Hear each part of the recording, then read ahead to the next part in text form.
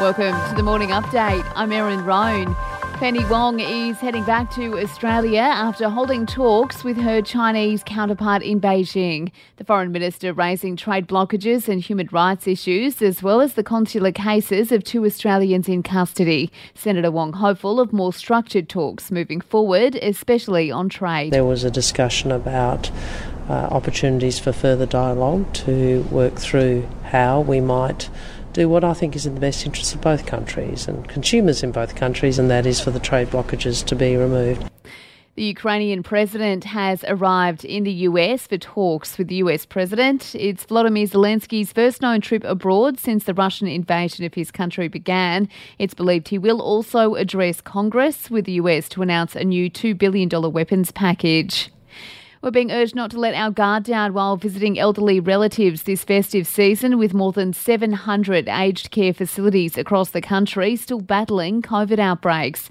There have been 48 COVID-related deaths among residents in the past week. Professor Steve Robson from the AMA says we still need to be cautious. At this time of year, there's a lot of activity to visit them. We need to keep them safe, and everybody needs to bear that in mind across the community.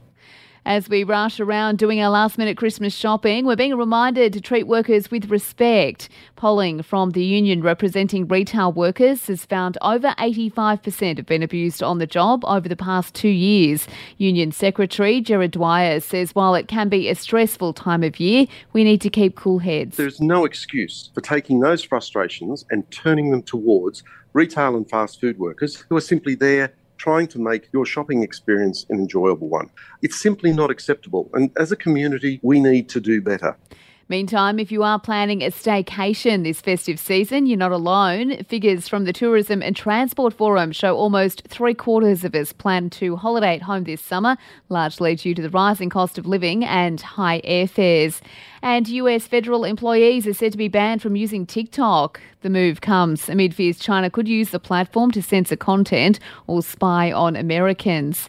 To sport now, in the Big Bash, the Melbourne Renegades have taken a 4-wicket win over the Brisbane Heat. The win comes despite Heat star Michael Neser claiming a hat-trick. And in the A-League, the Mariners have made it 2 wins in a row after beating Newcastle 3-0 at home overnight. For even more sports news, make sure you check out the Sports Update. You'll find it wherever you're listening to this show. In entertainment news, and Britney Spears has moved to a Shore fan. She's doing okay, with some pretty wild fan theories doing the rounds at the moment. Both her parents arrived in LA last week, sparking fears for the pop star's health, with many fans convinced she's been posting old content. And that's the latest from the Nova Podcasts team. We'll see you later on for another episode of The Update.